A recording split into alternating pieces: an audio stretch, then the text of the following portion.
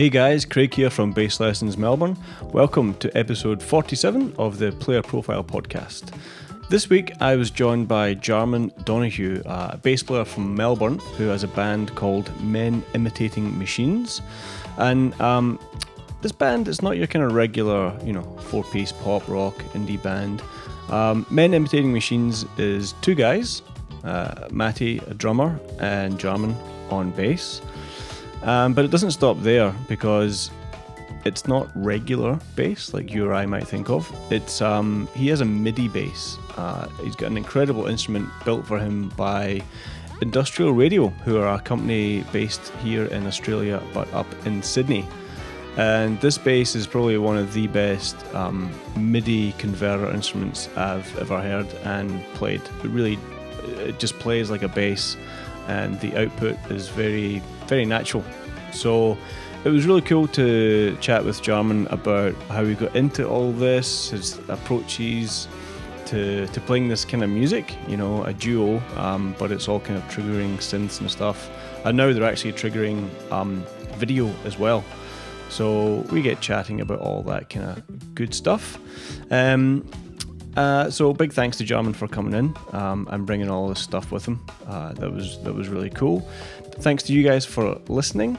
I couldn't do this without your support, so to speak. And if you like the music that's playing just now, that is a track called The Hunter from my band Pickpocket, which is available from pickpocketfunk.com. If you do like the podcast, please chuck us a review, a like, a share on social media. It all helps. And as usual, this production, shall we call it, is brought to you in part by the lovely people over at F-Bass. They've been hand-making guitars and basses for over 40 years and offer original contemporary designs as well as more vintage-inspired instruments. So, thanks for listening. Without further ado, episode 47, Jarman Donoghue.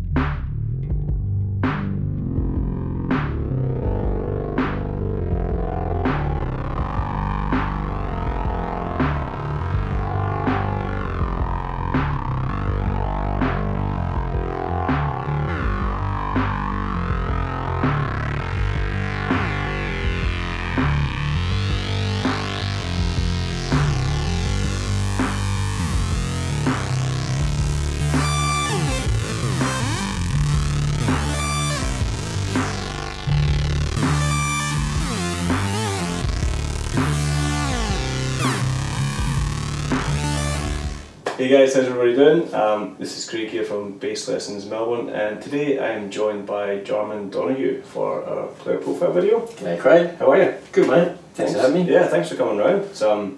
It's cool that you brought all your toys and gizmos to make some noise. Yeah. So you're in a band in Melbourne called Men Imitating Machines, is that right? That's correct, we're a two-piece, so we use MIDI drums and MIDI bass. This is my Industrial Radio MIDI bass. Yeah. It's a pretty future bass. Yeah, we'll get into that for sure. So how long has the band been going? About 10 years now. Okay. Just sort of, it's been a long road. Yeah. We're still doing it and we love it. And what were you doing before that? Okay, I've been in and out of funk bands and metal bands and funk metal bands. Yeah. Oh yeah, we had a funk metal band. Thanks, 90s. Bit of jazz. I sort of learned, my first instrument I started playing was trombone. Okay. In high school kind of thing? Yeah, year 7, signed up for trombone because it was the loudest thing I could get. And that sort of got me reading bass clef music. Yeah. Wanted to play guitar. Old story. Some guys were forming a band, they needed a bass player. And I'm like, I'll do it. So I went and bought myself a bass guitar. I got it off a mate, actually. And yeah, just fell in love with the bass. Yeah. Cool. What was your first bass? It was this really bad Japanese, it's called Esquire, like a 335 copy. Kind of ugly, but you know, I loved it. It's your first bass, you gotta love it. Unfortunately, I've sold it, and the guy who's got it has still got it. Luke, I want it back, mate. Really? But you said it was awful. Yeah, but it's my first bass. So I just, for the nostalgic reasons, I'd love to have it, yeah. So that was like 2 humbuckers? Twin humbuckers, chrome, had full body binding, F-holes. It's a bit gaudy, but I loved it. Yeah. Unfortunately, I sold it because I needed the money at the time. To buy another bass. That's how it goes, right? Yeah. But I've stopped doing that. Whenever I buy something now, I like to keep it. And yeah. So my collection's growing. Nice. So you were getting trombone lessons in school, and that was, I guess, like you said, you're reading bass clef and stuff. Yeah. So how quickly did that fall to the wayside and the bass come into play? I continued studying trombone after high school. In and out of concert bands, like our local community band, I was sort of in that right from the get-go because my dad's a trumpet player. Right. And he really encouraged me to play music. Mm-hmm. And I'm so grateful for that. All my really, really good friends in life are all musicians. Yeah. So yeah, that's kind of at the core of my life is music. Yeah, social circles. Yep, absolutely. Travel, yeah. We've been lucky to tour Europe 3 times now. Yeah. And we're heading back next year. So yeah, really, I feel quite blessed that we've been able to do that. That's cool, yeah. Yeah.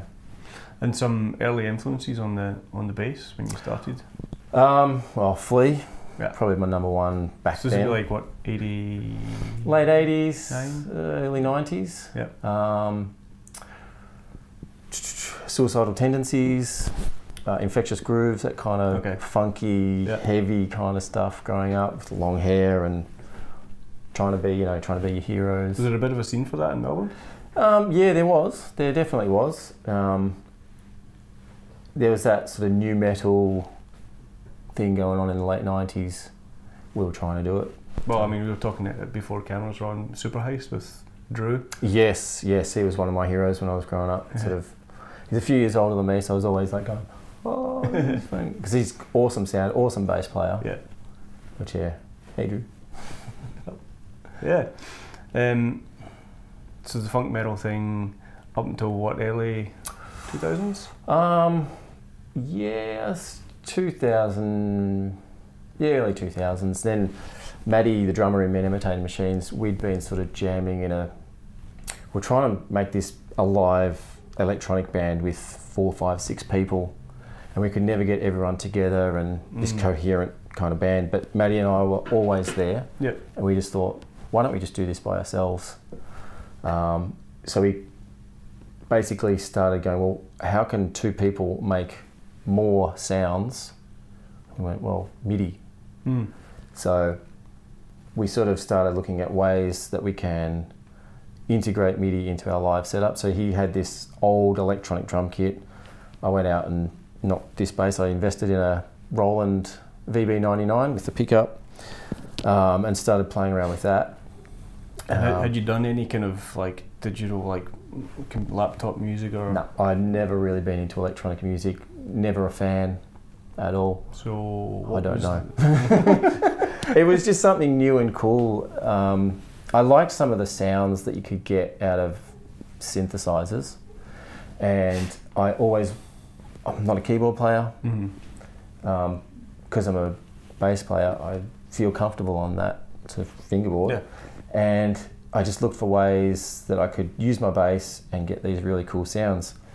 I had all the effects that you could ever whatever effect came out, I'm like, yeah, I want that. So you had lots of like Stomp boxes. Yeah, the big pedal board and all that. The Boss GT. Yeah, 6B, I think it is. 7 and then 8 and then 9 and then 10. But once I sort of got that Roland pickup on the bass, that just opened up a absolute limitless palette of sounds. Yeah. And for what would that been? 2003, I started with 2005, started really getting into the MIDI bass. So what was the installation for that pickup? I stuck it on with double-sided tape just near the bridge. Right. And it's got like a little cable in the interface. Yeah. It's got a 13-pin cable that goes out to your breakout box, I guess. Yep. It's quite a cool effects unit as well, but we essentially used it just for the MIDI conversion. Right. And it is good to a point, but you can't do fast runs. Did the box have sounds in it? Yes. So that was your synths and everything in the box? They're kind of synths. It's kind of like emulation. Right. So you could actually dial in a Stingray, you could dial in a P-Bass, and it was pretty good. Like if you shut your eyes with your headphones on, you get that jazz sound or P-Bass sound. Okay. And it was pretty good. Just the MIDI conversion was a little bit slow, especially on the E string, really laggy. Yeah. Couldn't slap, couldn't do any tapping. It was pretty early days for that kind of... Yeah, I mean, Roland had been doing that since the 80s, but... For bass is difficult. Yeah, it doesn't translate well with that low E string or B string if you're a 5 or 6 string player. But yeah, used that for probably 5 years or so, and I was just on the internet one night and just Googled MIDI bass, and Industrial Radio came up, and I'm like, these guys are in Sydney. So I rang him up and said, what's the deal with the bass? And just ordered one. Sold my car, bought the bass, and haven't looked back since. I've been lucky enough to become artist with Industrial Radio. Cool. I get to go up to Sydney and hang out with the guys every now and again. And so did you go up to Sydney to get it, or just... I did. I drove up in my other car and met Steve Chick, who is an awesome engineer. Like, he is next level genius. I seem to remember them having a thing in Bass Player magazine, or I remember that was the first time I kind of got hip. This technology was used in the PV Cyber Bass and the PV MIDI bass. Right. So I'm probably not going to be able to see it on the camera, but it's got split frets. Piezo pickups do the triggering. So if I'm playing a G or an A, just holding it down, the bass already knows I'm about to play an A. And as soon as I trigger it here, it's bang, yeah. Did you like it when you were playing it before? It was heaps of fun. It is a lot of fun. Yeah. It's a real, rabbit hole. You just get lost in the sounds. It's really fun. So is that like kind of 5 years into Men Imitating Machines? Yeah, roundabout. When we first started, I was playing an old Fender Performer bass with my effects. What's a Performer bass? It's a Japanese, it's like a P bass, except it's a bit 80s looking. It's like a 1985. Really, really nice bass actually, but it's a bit too thin down this end of the neck for me. Okay. For a P bass? Yeah, well, it's not really a P bass. Right, it's got a P bass pickup. Yeah. But that's about it. That's about it. It's really sort of that 80s. But it's a nice bass, a really nice bass. And you still got that one? Still have that one. Okay. So what was the first gig like? With Men Imitating Machines? Yeah, I mean... We played at a warehouse party in Collingwood.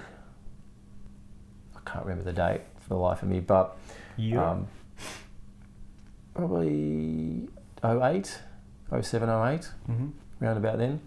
We were pretty raw, pretty rough, but we enjoy it. And had you done like months and months of rehearsal and stuff? Or? No. No, unfortunately. We were just... One of our mates invited us to this warehouse party, and he's like, oh, just play a couple of songs. And we're like, probably should start writing some songs then. Because they knew we were trying to do this live electronic thing, and they were pretty interested in it. We're quite fortunate to be involved in a nice arty community who are really supportive of us. Cool. So yeah, we've been quite lucky along the years. We've had really nice shows just thrown at us without us having to look for them. Well, I mean, there's not many people doing what you guys do that I know of around these parts. Not so much in Melbourne. We're part of a community called Live Electronic Musicians of Melbourne, and the groundswell is definitely there. There's a lot of people getting out there with their synths and guitars and everything, and it's really, that groundswell is happening. And the hybrid between acoustic and electronic stuff, it's coming together. Like if you listen to the top 40, how many rock bands are there? Not many. Not that many. Yeah. Everything's electronic these days. But when you go and see the artists live, they have a band. Yeah. But it's integrated. It is all, yeah. And like drummers are triggering pads and triggering the synths and all that kind of stuff. And sure. Or keyboard, bass players are playing mono synths for half the set. Yeah. Well, this is why I like this because, like I said before, can't play keyboard to save myself, but I can play bass. But here's the question. The amount of money you spent on the bass, could have got some keyboard lessons? I could have. Yeah. Point taken, but no, I love the bass. As yourself, I love playing bass. Yeah. It's what we do. You can. It's harder to rock out with a keyboard or even a keytar. Keytar, no, not a fan. Yeah, there you go. So what did the writing process look like early on? A lot of jamming, a lot of put the record on and just stream of consciousness, just do whatever, and then cut up certain sections that we liked and then try and relearn what we played. And is some of that, from my experience anyway, when I've been programming stuff, like flicking through patches and then going, that's a cool sound? In the early days, yes, it was. Now we pretty much do sound design ourselves, so we really want to step away from just the preset synth sounds. We're moving more towards making our own sound. And I like sound design, but Matty, that's his thing. He loves it and he's getting really, really good at it. Yeah, cool. Yeah. So he's using FM8. I tend to use Massive and another synth called Diva, which we were talking about before. So we just stick to the 3 synths basically because there's too many. We'd rather just be good at a couple. So does he have like a V drum kit or is it pads? Yeah, he's got a what is it? SPD 30 Roland. So it's a little octapad. He's got a snare, got a hi-hat. Pretty simple. Pretty compact. Very compact. It's handy for touring. It's unusual that the drummer has less gear than the bass player. It is. It's kind of weird. But look, it's good because we can put it all on a plane. We keep it under 30 kilos each. So we can just jump on a plane and take off when we can. So how do you, not so much categorise, but how would you describe men imitating machines? What's the modus operandi, for example? Our catchphrase is live as fuck, because every note that you hear is us playing it. There's no sequencing, there's no backing So there's track. no pressing play? There's no pressing play. When we stop, the music stops. Okay. In the last sort of 3-4 years, we've been triggering our visuals live as well. That's another story. That's quite involved. Because it wasn't complicated It enough. was already complicated, but we just wanted to go to that next level of complication. But over the last 3 years, we've really been concentrating more so on the visual side of the show. We love it. Yeah. And how do you go? How does it translate with 2 guys on stage, obviously playing instruments? The audience are hearing essentially electronic sounds.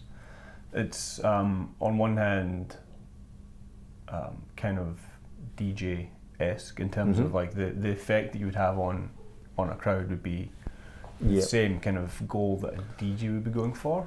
Yeah, my basic philosophy is when I'm writing a song, it's got to be danceable. Right. I love people when they're dancing to our music. You get off on that kind of thing, really do. Yeah.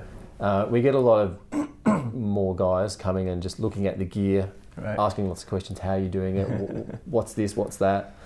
But as much as I love talking about it, I'd much rather someone dancing and having a good time. For sure.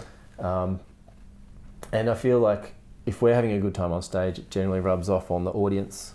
Yeah. So yeah, if we're having a great time, we kind of forget about everything else. And Do you get that people kind of going, oh, you guys ever thought about having a singer in? all the time, Yeah. all the time.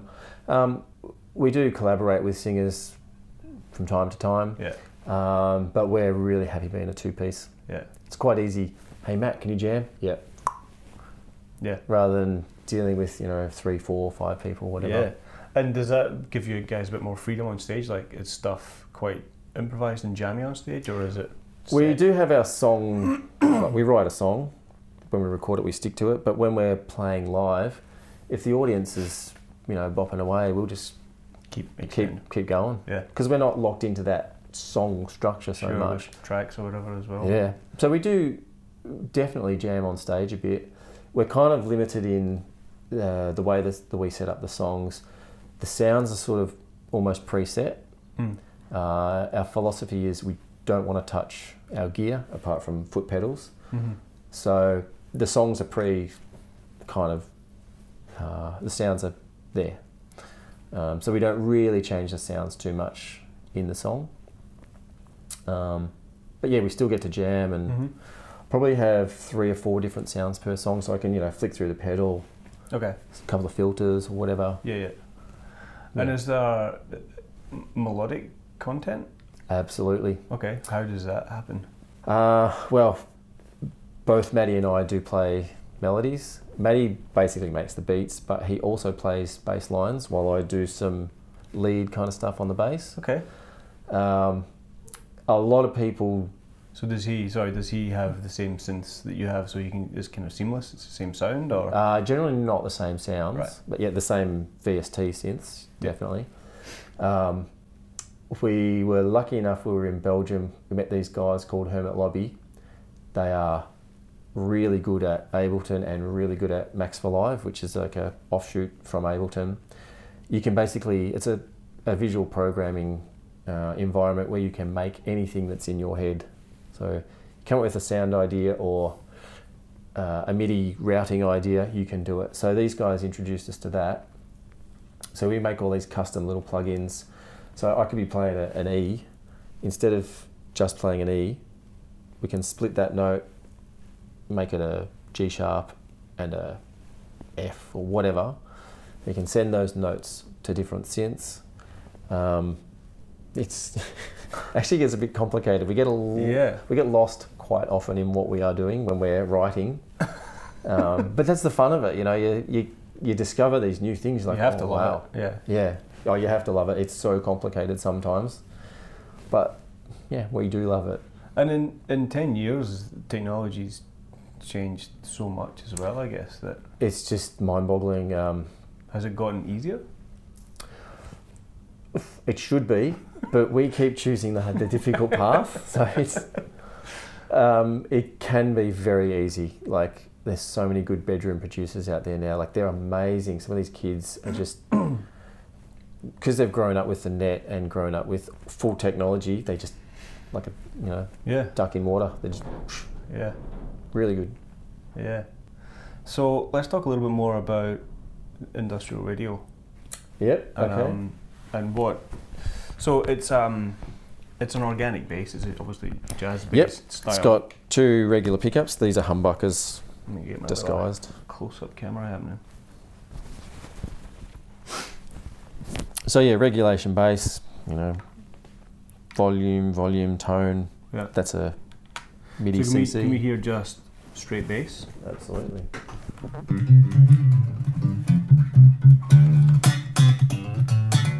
Okay. Regular bass. Regular bass. Nice pickups.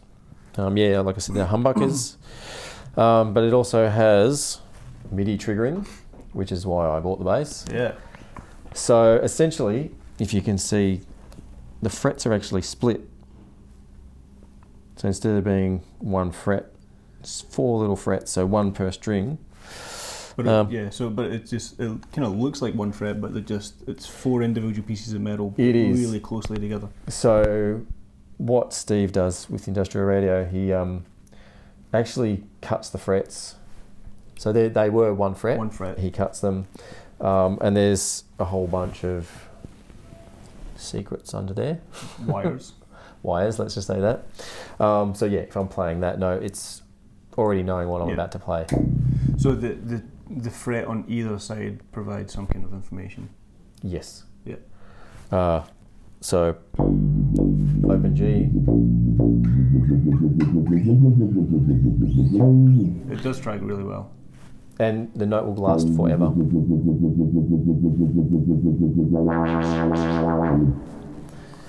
But yeah, it's a nice bass as a regulation organic bass. Is it made by Industrial Radio as well? This particular one was made by a guy in Sydney as a custom build, just jazz bass. But yeah, they are starting to make their own basses now. They've got a CNC machine. They're cutting their own necks, cutting their own bodies, hand finishing everything. This is called the Pro 4. They've got a new one out now which doesn't have the bit of future up here. So is that just a readout? It is. So I've got full access to, I don't know if you can see, you can change a whole lot of things. And so just to change things, you hold down a string on a fret and then flick the switch. Yep. And that sends a message to... Yeah, so my G string is set up to be my different patches or different settings for the bass. I've got 2 different settings. And how do you... Does this come with some software that you can do all that with? It does. There's like a app. Okay. There's an app. It's just for the Mac at the moment. PC's out pretty soon. Oh, okay. More artists just tend to use Macs. Yeah, so that's why they've developed the Mac first. So yeah, you can go in with your mouse. It's more visual than going through the... And theoretically, you could have something completely different on every fret of every string. Yep. So you can have each string as a separate MIDI channel. Yeah. Or you can have all 4 as the one channel. And if you do split those, you can have basically a different synth or different sound on each fret. Wow. It gets pretty chaotic. And what's happening at the bridge over here? So there's individual piezo's. I don't know if you can see that little wire in there. Okay. So that's like the piezo going back to trigger. So each string has its own little bridge, essentially? Yep, it's like a separate bridge, if you can see the gap between the... Yep. There's a strain gauge in here for bending. Yeah, it's actually quite a simple concept, but it is really, well executed. And this fingerboard is not wood. No, well, it is. You can see that's a rosewood board, but then there's like a top. Plasticky cover that goes on the top. There's routing all down underneath the frets. So there's 4 massive routes underneath. So if we did take one of the bits of plastic off, you'd see the wire that runs up behind the neck there, behind the fingerboard. And the cable, which freaked me out. Okay, let me just turn that off. So yeah, this is the way the bass connects to the world. Which is it looks like a mono. Is it a VGA? No, it's I don't know what it's called, but it's a 15 pin. As you can see, it's got a regulation jack out. I don't use it. You can get your pickup audio out of that and the MIDI out of that. And do the piezo's have audio as well? They do, yep. So you can have... You get that nice... jazz bass pickups, piezo pickups. And the nice tinny piezo sound. Yeah. I tend to not use them. They're just a bit tinny. Yeah. But Steve's actually come up with a way of using the piezo pickups with the MIDI, and it gives you a more organic feel of playing the MIDI. So it's like a hybrid between audio and MIDI. Okay. Really quite nice. It's called, what is it called? Imprint. He's calling it Imprint technology. So as you were playing the bass before, it's kind of a bit on or off kind of feel. You don't get that nice organic feel, but with the Imprint technology, you can play it like a regulation bass. Wow. And you get all those awesome big fat sounds. It's pretty close as it is, but just having it is really good. Like the straight MIDI is I've tried 3 different systems. I've tried the Yamaha, the Roland system, and this. Yeah. This is just so far superior to anything else because it's not audio to MIDI. It is direct as soon MIDI. As it comes out. As soon as it comes out, it's right there. It's coming out as MIDI or as VC? That little black box does all the MIDI conversion. So the one on top there. Yeah. So what does it come out as? don't know, some sort of digital ones and zeros. Ones and zeros. And then on the back, there's some kind of conversion inside. Yeah, so behind this plate, there's a big board in there. Yeah. Lots of electronics. Looks pretty cool. Yeah. I can show you some photos. You should get one that's see-through. Clear. I've said that to Steve. I said, With should make lights. this clear. It'd be really cool. Yeah. We do a lot of workshops, like trying to educate people in MIDI, Ableton, and Okay. all the visual Like side of things. colleges and that kind of thing, or? Yeah, kind of. We've done a few. We do more overseas than we do in Australia for some bizarre reason. But it's really nice being able to spread the word of what we've actually discovered, and so I like it. It's part of why I wanted to get you on here as well. Cause Yeah. it's a cool. It's one thing to be able to, triggering synth sounds has been around for a while, long time. but to make it musical and practical and fun and like not gimmicky yeah, is. and it's different. been very rigid for 20, 30 years, and now it's really only the last 10 years, I guess, that you can have a lot of freedom with the electronic kind of stuff. Yeah. Well, that's my take on it anyway. And so it leaves the bass and goes down to your pedal board. The black box, yep. So that's my MIDI cable out and goes into that MIDI merger. My pedal also goes into that MIDI merger, and then this is out to a computer or a synthesizer if you want a hardware synth. And so what's the motu for the interface? That's our sound card. So So the MIDI doesn't go into the sound card first? no. The MIDI You goes could. straight into, it's MIDI to USB. MIDI to USB straight into our. This is not what we use live. We use a Mac Pro Okay. for live. That's just my laptop. So you can plug straight into an old analog synth if it's got MIDI in. Okay. The bass actually performs far superior with a real Interesting. hardware synth. Yeah. Because you're getting a little bit of a delay out From of your the computer. computer, You get yeah. delay in your sound card. Yeah. So if you go straight into a So actually some of the limitations isn't necessarily the bass, it's the whole other the ancillaries, other end of yeah. it. And this is just a controller pedal? Yeah, so it's no sounds, no effects. This is purely MIDI control. But they don't charge it accordingly. It's still No. expensive to buy. It is aren't still expensive to they? buy. Even Yeah. though it's like I was Doesn't- saying, it's like 40-year-old technology. It is. But this is a very solid unit. Like Yeah. I stand on this left, right, and centre. It's been around the world 3 times. Had some beers on it.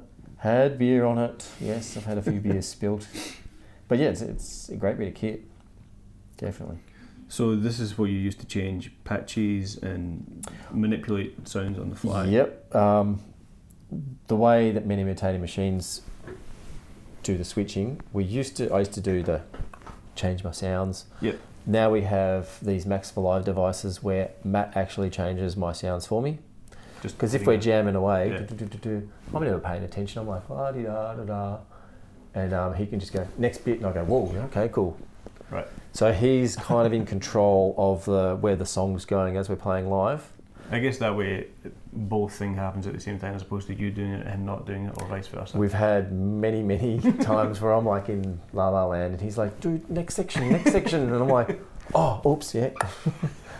So we developed this Max for Live patch where he does all the switching, like verse, chorus. The Jarman verse. encouragement patch. Yes, I need it.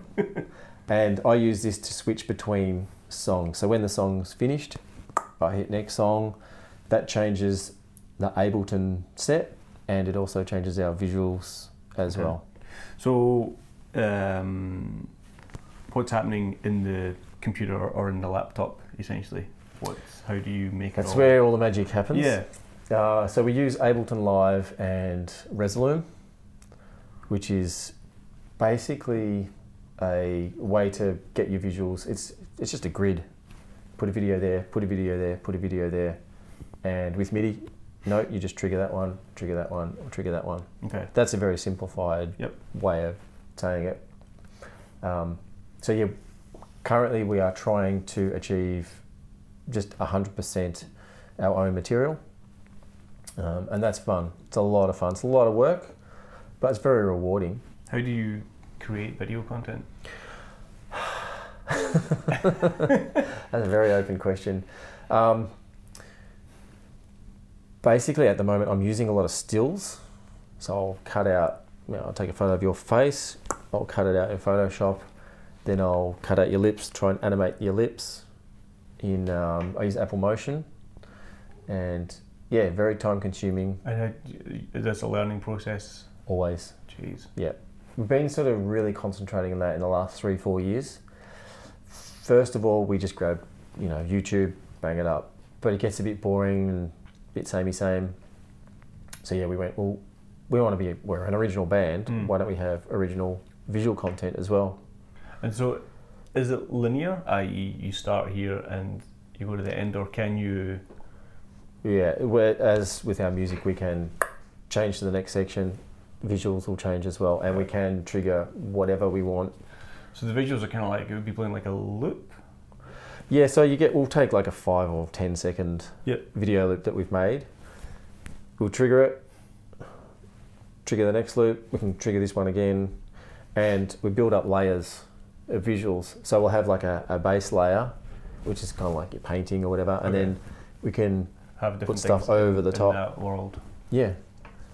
Yeah. And so have you got like a mascot, like a man imitating machine guy?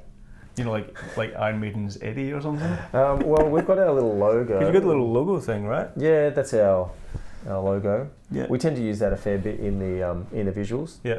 It's like kind of our brand, I guess. Interesting question. Never really, but yeah, I guess we use our brand a bit with the visuals.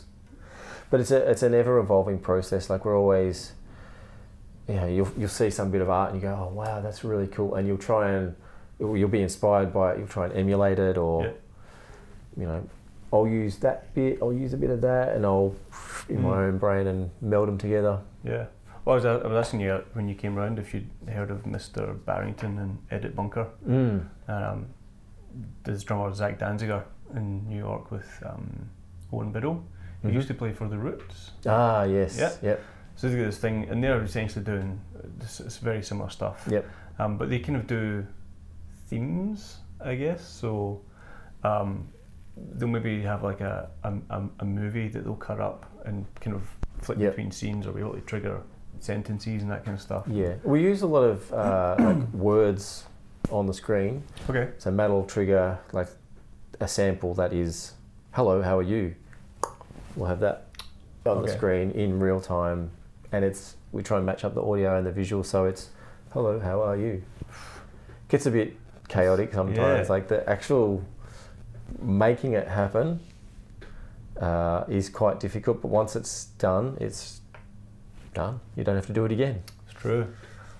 It's a lot of I guess it's kind of, because it's so, like you're saying, you can kind of do anything that's in your brain. Yeah. It's okay. Well, what do I do? Yeah. For me, I guess, like, because I'm used to being in much more of a not that world, auditory only. So when you start melding those two worlds together, it's be hard for me to make that jump and kind of be able to put it all together in a way that's cohesive. Yeah, I visit a lot of art galleries to get inspired, but I do find you get too much inspiration and you kind of go, well, what am I doing? So I tend to go hard on the input into my brain and I put it away. I don't take in any art. I'm just like, okay, I'm just going to do what is in here. So I'll do that for a couple of months, and then I'm like, right, I need some fresh art in my brain. I go out and visit some galleries, or just even I follow hundreds of artists on Facebook or whatever, and I'll turn them off for months, and then I'll turn them back on and see what they're doing, and not necessarily copy, but just be inspired by them. Yeah, and it's working for me so far. Yeah, cool. Yeah, and so then the Mac Pro that's doing the video stuff as well as the audio? Yes, it's got 2 3 gig video cards in it, so pretty impressive machine. We've only just invested in that in the last 6 months or so. Before that, we built ourselves a Hackintosh. Not that I like it, but that was a super computer. It was just a bit dodgy with the USBs, and they'd always drop out. Yeah. It's not a great look live. When you're playing, audio stops. Oh, yeah. Reboot the computer, and like 2 minutes on stage. Does it go? Yeah. And 2 minutes on stage might as well be forever. Ah. When you got an audience going, what's going on? From when it's gone from like banging to Yeah. nothing. Luckily, we've only had sort of 2 or 3 incidents where it's dead. And we're kind of comedians, so we just tell a few jokes and muck about with the audience, and people seem to like it. So do you guys have albums out? Are you signed? Like, what's the We are legacy? signed to a label called Bit Normal. They were a British-based label, and now we took over the label actually. Okay, because you didn't have enough on your plate. Maddie took it on. So Maddie signed a couple of international and local artists. Cool. But it's kind of we've turned it into this kind of collective, so we want to build it up a bit and then pass it on to another artist to sort of run it. That's the plan. We'll see how we go with that. Okay. But yeah, we've probably done 5 or 6 EPs. And does being on the label, has that facilitated the stuff, made it easier or? Yeah, it's taken us to Europe 3 times, which has been really like mind blowing. It's like a dream come true, really. Yeah. It just gave us a bit more credibility For when you're applying for things and when you're applying for festivals. A lot of countries, when you are entering the country, you actually need to be sponsored by some entity. So the label actually does sponsor us, especially for the UK.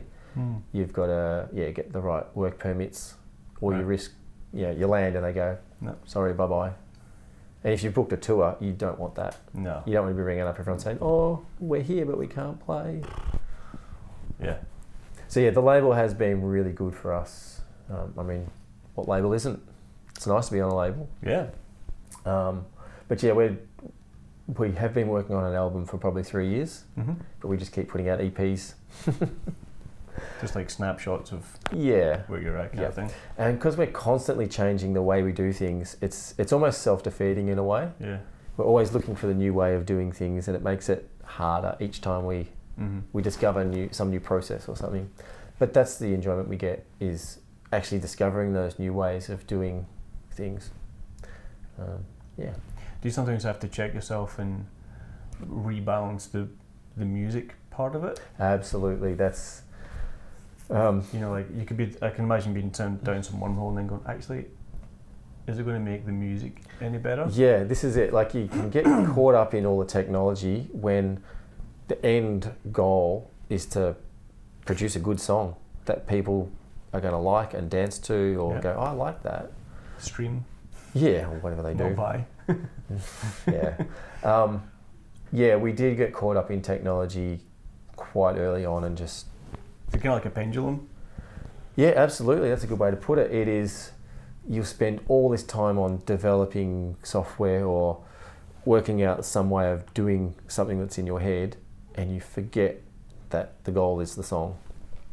So yeah, it's definitely swings technology, song. Yeah. So I guess it's just having that balance. Yeah.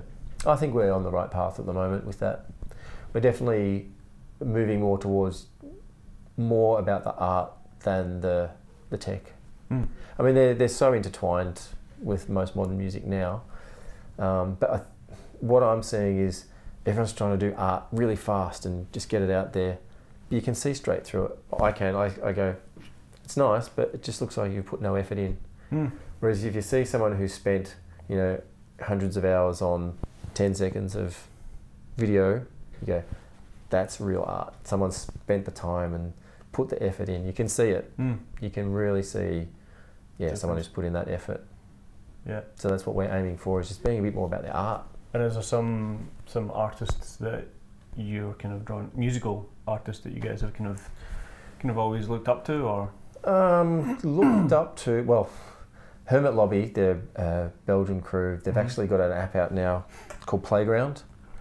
And they've essentially come to that from Ableton and Max for Live, and they've taken to that next step, put it into an app, and you kind of remix the song as you're playing. Okay. I'll show you a bit later. It's on the phone. Me personally, I don't now. Now I'm sort of getting on a bit.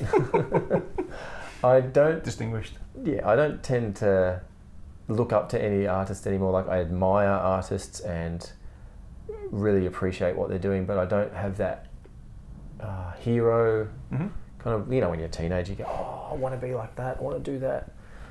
I'm really trying just to be my own man and do my own thing.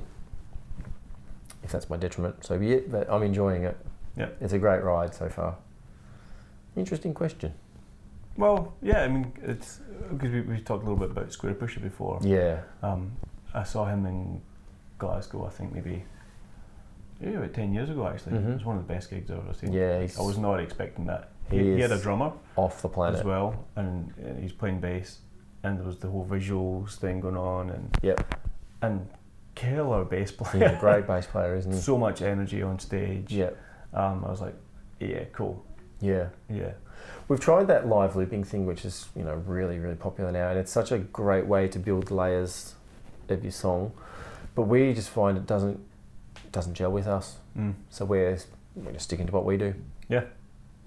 Play to your strengths Yeah. and work on your weaknesses. Don't worry about the weaknesses. Yeah. So what's next? What's coming up? We are trying to take a break from gigging, but they just keep coming in and we can't say no, essentially. Working on our debut album, so like a 10-year album in a way. And when we go to Europe next year, we want a whole fresh new set with all fresh new visuals. So we'll have our old set and our new set. That's So you basically can what we're working on Pick right. between or Old, new. it's completely Out with the old, in with the new. Okay. Yeah. We've changed the way we do our switching and triggering and the way we've been writing songs in the last sort of 12 to 18 months. The old stuff, you just doesn't translate to the new way. Right. So we've just sort of, no, that's that. Move on. This is, move on. Because you get bogged down, like, it's really quite difficult sometimes. You're working on something, and being a perfectionist, you'll spend hundreds of hours on 2 seconds of audio. No one cares, really. You're the only one that cares. Maddie is really good at saying to me, hey, it's done, mate. It's done. Yeah. Let's move on. It's- It's really important. I guess that, like, good enough is a dangerous phrase, but sometimes it's Sometimes it's good. You need it. Yeah. Yeah, good enough. Big picture. Big picture. You got to look at the whole set. Step back from the canvas. Yeah, totally. Yeah. So, you just mentioned you were looking for a backup potentially for this guy. Yes. So, Steve. And would that be with the new piezo? Oh, I'm going to get another Imprint. Pro 4. No, it's the exact same. Yeah, I'll just get exactly the same bass. Okay. Maybe different colour, but yeah. And so how long has this been around for? Well, Steve came out with the technology in the 80s. Wow. Yeah, so, I mean, he's been refining it ever since. He used to have the audio of the pickups doing the triggering. Then he went to the piezos. He's been talking about going back to the pickups as the triggering. I love and respect Steve so much. He is just, being an engineer myself, I look at his work and I'm just always gobsmacked. He's always coming up with fresh ideas. He'll pursue them. He'll go, oh, didn't work, cool. Next, he's always Never running out of ideas. He's just always thinking about the future and how we can make this better. So he's basically been developing this for around 30 odd years. And yeah, I have not come across a better MIDI bass. And I've really looked. And yeah, now I'm lucky enough to be an artist with Industrial Radio. So yeah, like I said, go and visit the guys every now and again, hang out and play some of their new gear and whatever they're working on. Amplification, is that a thing that you use? I gave up amps 10 odd years ago. Basically straight out of the sound card into DIs and then straight to the desk. So and then just monitor on stage, or? Yep, just use the foldbacks. We tend to keep the foldbacks quite low. We use a lot of vocoders. And if you get the feedback into your vocoder mic, it's horrible. So yeah, we tend to keep the monitoring down low when we're on stage, we can actually talk to each other. Okay. It's very low volume on stage. Ah. It's nice. It's a nice change. Okay. Rather than just being, drums in this ear or. How does that affect your energy? We have it to a point where it's still, you get the vibe. Mm-hmm. But doesn't. And generally, you never really had any problems with, because you're at the mercy of the engineers then and the in-house system. Most of everything is pre-mixed because we're all the synth sounds are pretty much there. We send out a left channel and a right channel. Yeah. We just say, look, hard pan that, hard pan your right and left. Yeah. And most engineers just love it because they go, cool. They ride the fader They just essentially. give you some in the fallback. Yep. So you're getting stereo stuff or? Yeah. Because in my understanding, a fair number of in-house systems are mono. We hope they're stereo these days. Most are, like most modern systems. Like if you play through a Function One PA, you got that nice big sub, and then you get those ultra piercing brights. Like we don't find too many mono systems anymore. Are you picky with where you play? Like, because it makes a big, if you're kind of relying on it. Yeah, we try not to be, but some shows are just not worth the effort of. Like we've invested a lot of money in gear, and we still love playing live. Yeah. But the effort of actually getting to the gig and that, it's just like, well, kind of sometimes not worth it, unfortunately. Yeah. I mean, yeah, we're getting a bit more picky, but look, end of the day, I will still play live anywhere. I love it. Yeah. I still love it. Yeah. And if you could go back 15 years and give yourself a bit of advice, what would that be, do you reckon? Buy Apple shares. Musically, I actually wouldn't want to change much because it's been a rad journey. Like we've learned so much over the years, just technology-wise, and we've never really followed. There's been no one to follow, really. We've been inspired by a lot of other acts, but we've never come across anyone who's been doing what we've been trying to achieve. Mm-hmm. So, we're not trying to emulate anybody or be anything. We're just pushing our own. Apart from machines. Yes, we yeah. No, we try and imitate machines. When Matty and I first got together, he was sort of his own entity called Robat Raft, and we started jamming around. We did one show billed as Robat Raft, and then we had the catchphrase, "We are men imitating machines." And then we went, why don't we just make that our name? So it sort of stuck, and we are 10 years later, still doing it. Yeah. But yeah, our aim is to be like, well into our 80s and 90s and still doing it. Still doing it. Yeah. Wearing our suits. Hopefully I've got another one of these. Yeah. Do you reckon you would ever kind of go back to being natural? I would love to. I would love to get myself in a punk band again. Just an old P bass. Plug it into the amp. Yeah. Yeah, I do miss it sometimes, just that simplicity of it all. Yeah. You just one amp, one guitar and 3 notes. But this, just sonically, you cannot achieve that massive palette with pedals.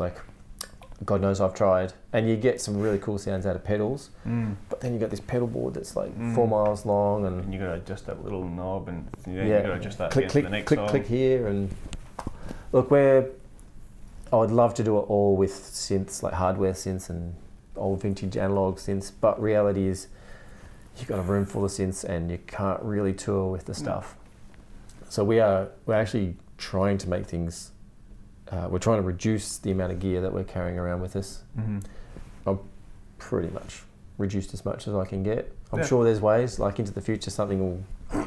Things only get smaller with time, which is good. So, analog pedals that you've had, have you tried the Deep Impact? And you still got one of those? Nope. One of my mates, Chris Shepperson in the UK, he 2013 we were there.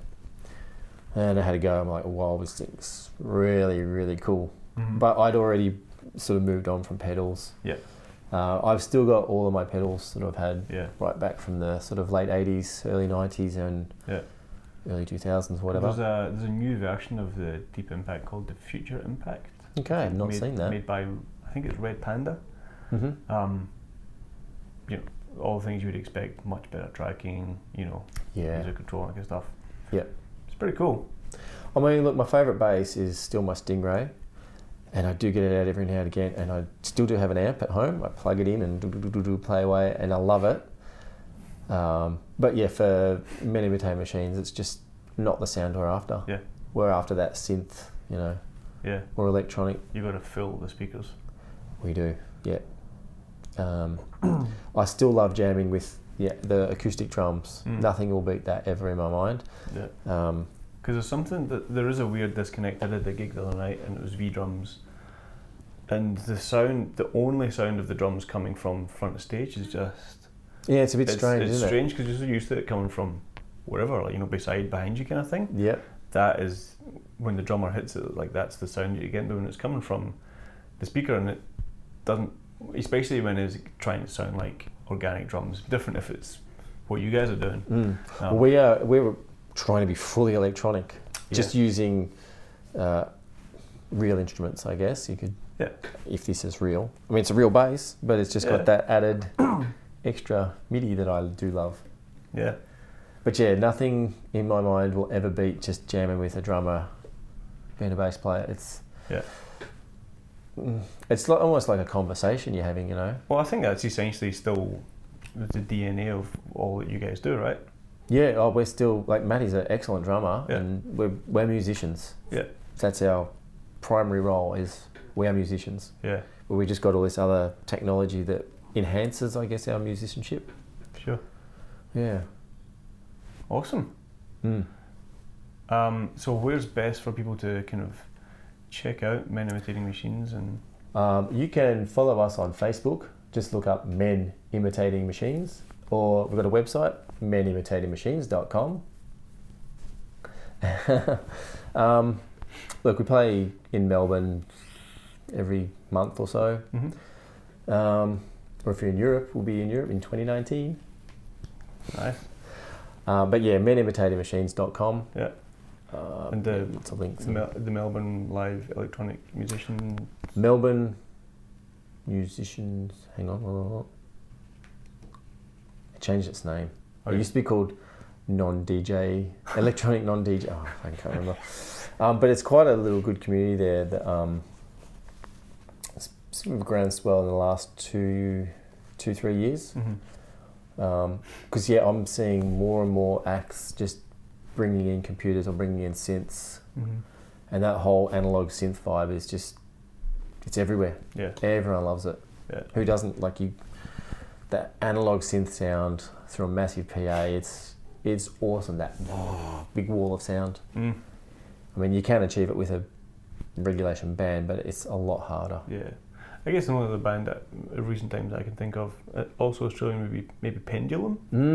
Yes, from Perth. I love them. Yeah. I think they're in London now, living in Right. UK based. I think the bass player was running like a dual, a split rig, so he had like one natural thing and then one. Yeah, and the drummers triggering all. Yeah. It worked. It does. They're real, and they're great songwriters. Like, they just, really good. Yeah. But yeah, other artists that I really like, is a Norwegian guy called Ampro. We've become really good friends. He actually came to meet us in England the first time we went there. He flew from Norway just to see us. So we ended up inviting him onto one of our shows. And we become really good friends in the last sort of couple of years. Cool. But yeah, like I said earlier, I don't really listen to a lot of modern music anymore. I'm more interested in visual arts now. And incorporating that. Yeah, like, I drive around to classical music because otherwise I get angry on the road. So I just like that. ABC Classic FM is what I listen to when I'm driving. Get a bit old. Kids these days. Yeah. But look, growing up, I loved metal. I loved punk, and then remember a band Infectious Grooves? Mhm.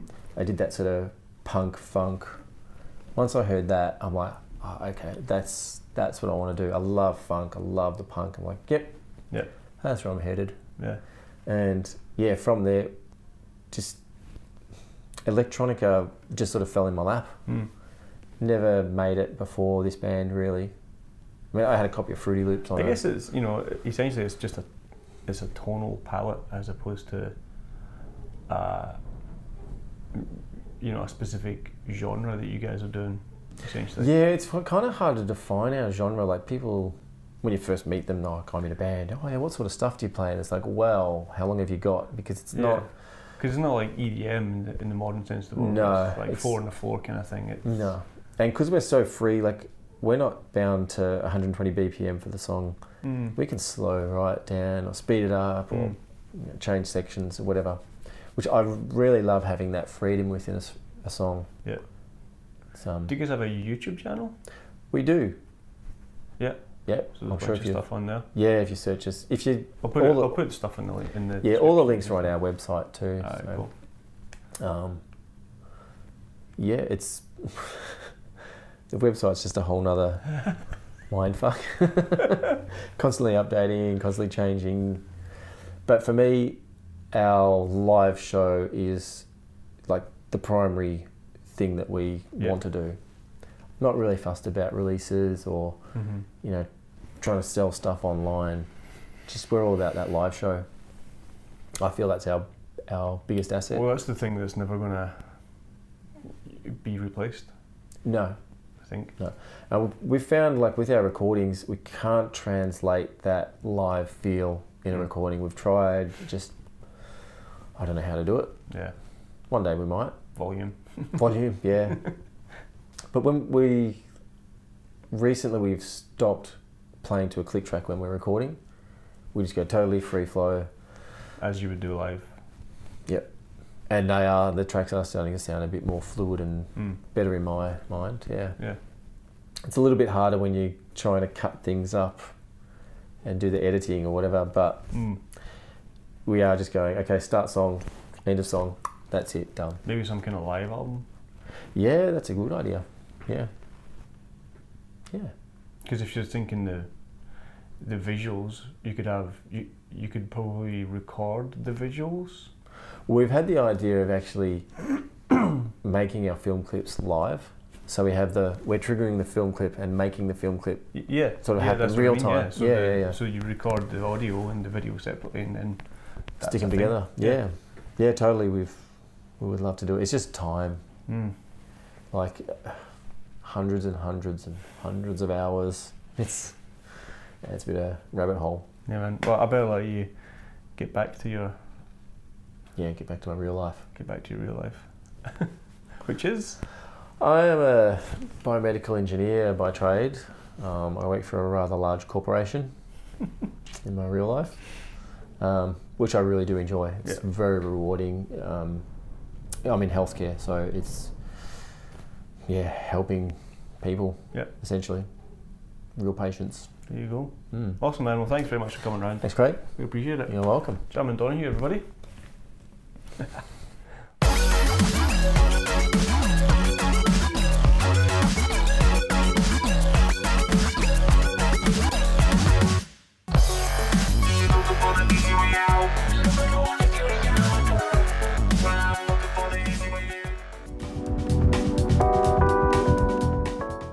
Alright, hope you enjoyed that interview with Jarman, and if you're anything like me, you were probably straight on to the Industrial Radio website to check out those cool basses.